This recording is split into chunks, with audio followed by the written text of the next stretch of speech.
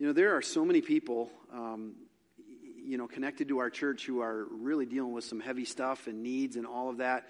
I hope that you pray for them regularly. And I hope more than that you look around when you're here and see that, the people around you with smiling faces may not really be smiling. They might be just hurting and in need of some time away from the hurt. And so I hope that you regularly check in with each other, talk to each other, and get there. Because, we've all been to very dark places in our lives. Amen? We've all had trouble. We've all had difficulty. And, there are times when we get to the point where, because of various tragedies that take place in our lives or relationships that go awry or whatever the case may be, that we get to a point where we're so low that it doesn't seem like there's a way up. And maybe some of you have been lucky enough not to be there. But I would imagine that some of you have been to that place where maybe so many things go wrong all at the same time that you start looking around you for a path forward and you don't see it. Sometimes I think God hides that path for a little while, or at least He doesn't make it clear, because He knows sometimes that we have to be there for a moment to really learn to depend upon Him. Not that He puts us there, but that He allows us to be there. In fact, this morning as I talked a little bit about this, one of the people came up to me afterwards and says, when you land on your backside, at least your eyes are looking up, right? And sometimes that's what it takes. But there are times in our lives when we really hit the lowest rung on the ladder, when maybe because of some tragedy in your life that was unexpected, or a tragedy in somebody that you know's life, it just kind of puts you down. Or maybe a relationship goes awry and there's a betrayal of some kind, or you thought you were good with somebody and they did something that you just don't understand. Or, maybe you've got an addiction that just keeps rearing its ugly head.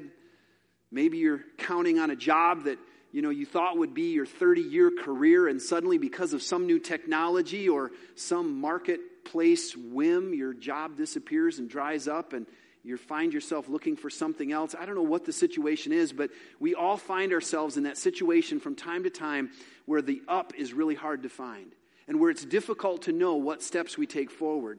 And when maybe the world just kind of starts crushing down on us like we're bearing the weight of the world on our shoulders. And when we're in those kind of dark places, there's really one thing that can help us to see forward. It's a 4-letter word, but I promise it's a nice one. It's the word hope. We don't have much unless we have hope. We've talked about a lot of things that can help us to find that exceptional life that Jesus came to bring us. And that short story that He told about the shepherd and the thief and the sheep, He says that the thief comes to steal and kill and destroy, but that He came to give us life more abundant, life rich and satisfying, life that is exceptional. And so we've been exploring some of the things that can lead us in the direction of that life, our belief systems, for instance, and how they affect us, our thought processes and what part they play, our heart and our desires, and how they pull us in the direction of that life that God has for us. We even talked about our habits. Hopefully some of you started working on your habits and those outer things that you do that define who you are. And last week we talked about our history and how we interpret our history and see things in the past as to how they can lead us to our future. And today I want to talk about hope, because I believe that hope is important to becoming who God wants us to be. You will never live an exceptional life unless you have hope. Amen? Because hope is what gives us the will to go on.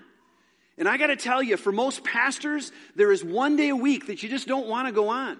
You know what that day is? Monday. There's a couple of visiting pastors here. Am I right? Yes, I'm seeing smiles. Mondays, we just want to stay in bed. I'm going to break this to you. We just want to stay in bed and we don't want to talk to people. That's what Monday looks like for us. Now, I get up and I come in on Monday because that's when we have our staff meeting and stuff. But honestly, it's a hard day because, if you're a pastor, you get up in front of people, you do all the stuff, and you present your sermon, which you've worked on all week, and then you go home and you critique yourself all afternoon. That's what you do. And sometimes it's a hard thing, and sometimes it's hard on those Mondays to see hope. But friends, you'll never be that person that God wants you to be unless you have hope, because hope is what gives us the will to go on, to keep trying, to push forward, to keep on swimming in the immortal words of a little blue fish that is forever ingrained in our memories because of Disney. Amen? What's the fish's name? Anybody know? Dory. Yeah, and I said it wrong this morning, got corrected. These people. Keep on swimming, keep on striving, keep on stepping. Hope is what we need to go forward. Hope is what our country needs. Hope is what our world needs. Friends, there is a lack of hope in the world around us. Look on the faces of the people that you see. Look at the faces of the people on the news. Why do you think our country is so divided? Because people have lost hope in all of the systems around us. They don't believe in our political system. They don't believe in our leaders. They don't believe in our medical processes. You know, there are people I know that will not go to one hospital, that will always go to another one because they've lost hope there. There are so many things in our world that we're losing hope about, that some people have lost hope entirely. Friends, you cannot live the best life that God has for you. You cannot live an extraordinary life without hope. And interestingly enough, we who are followers of Jesus have every reason to hope. Why, you say? Because the Bible tells us this. Look at Romans chapter 8, verses 18 through 25, where Paul, a guy who, thought he had all the hope in the world while he was killing Christians, then realized that he had actually been living a life of betrayal toward God.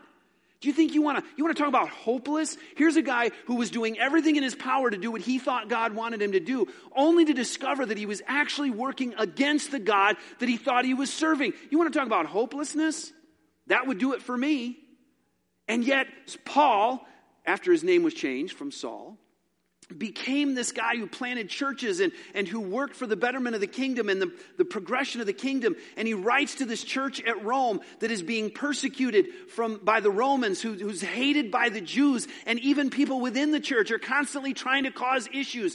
And he writes to them and he gives them these words of hope. And I want to share them with you because I think they're great.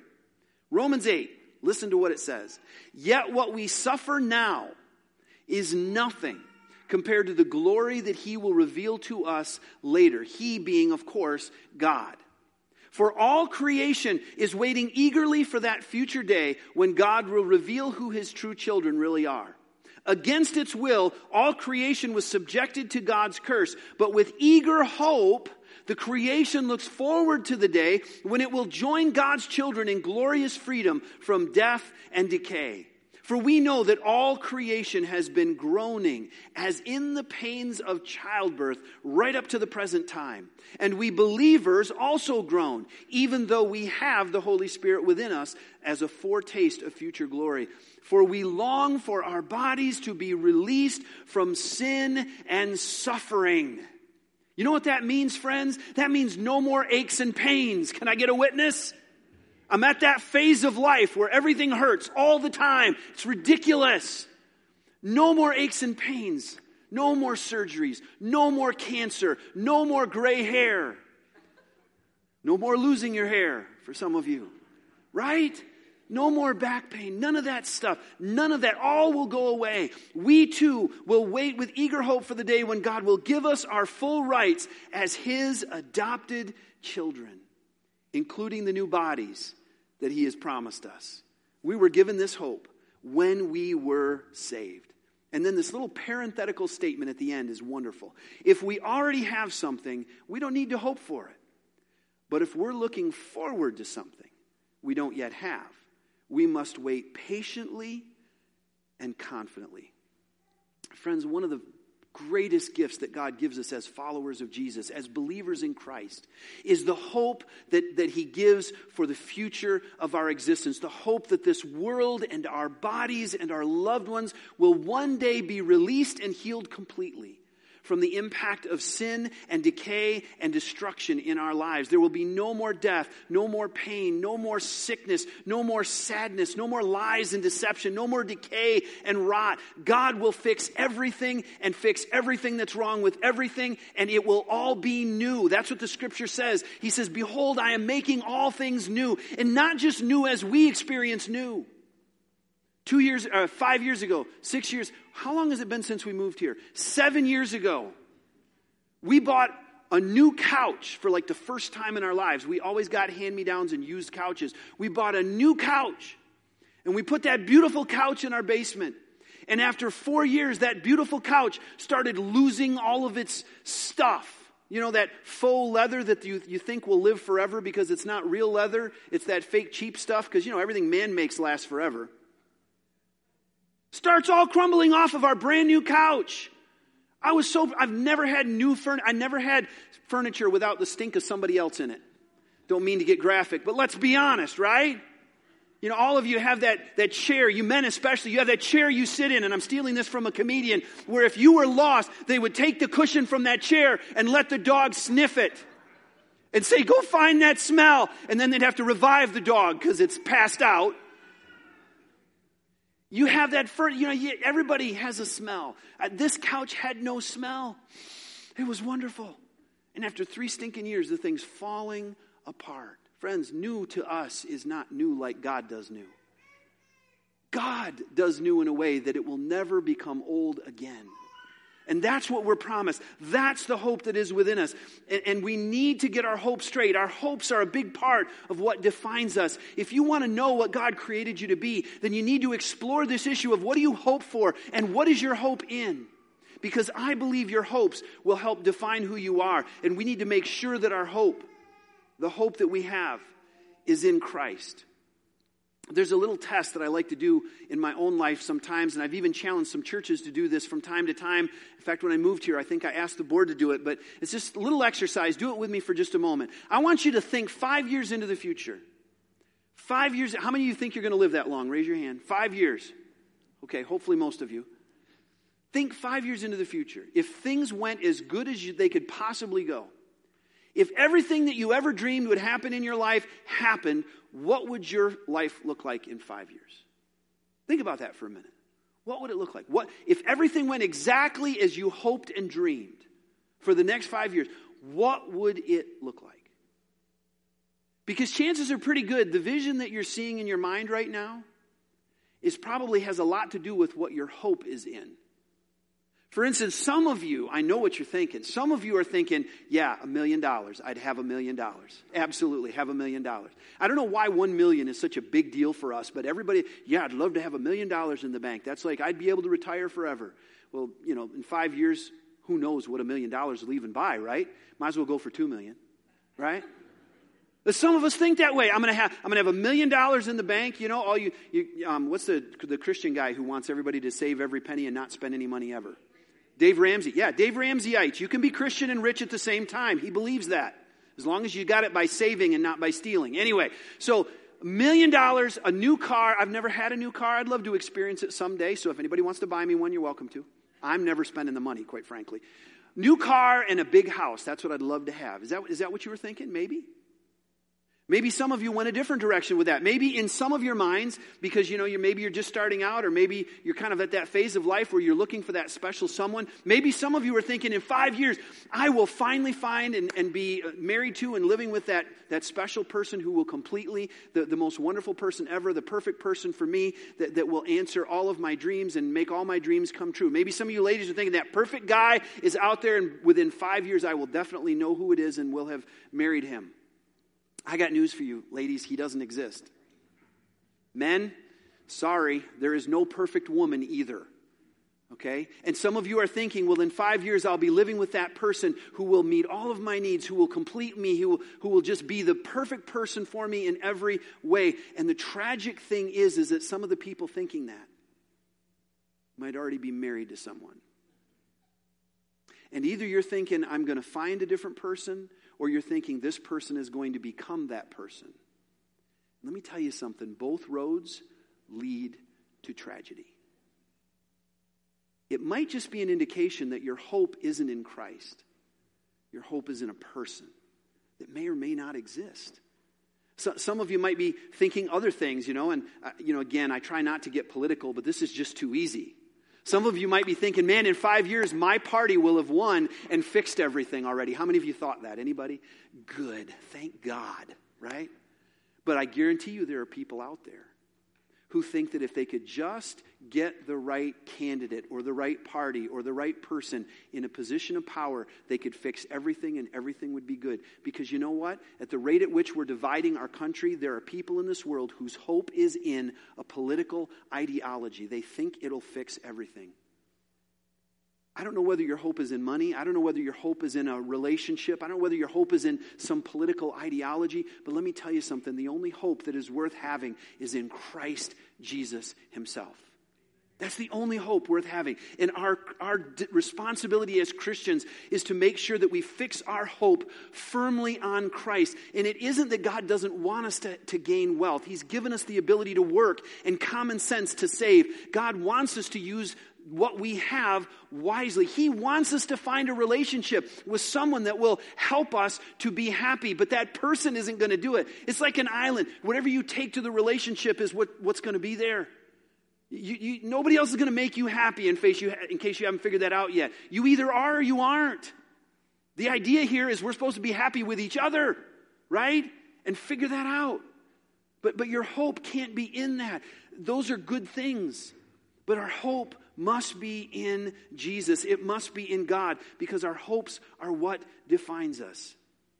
Friends, I'm here to tell you that once we recognize that our hope has to be in Christ and Him alone, then we need to recognize that there's a willingness that we need to wait for that hope to happen. And He says that we should wait patiently. How many of you just love patience, right?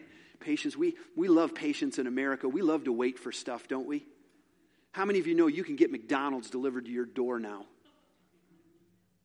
That's just wrong. Amen? I mean, come on.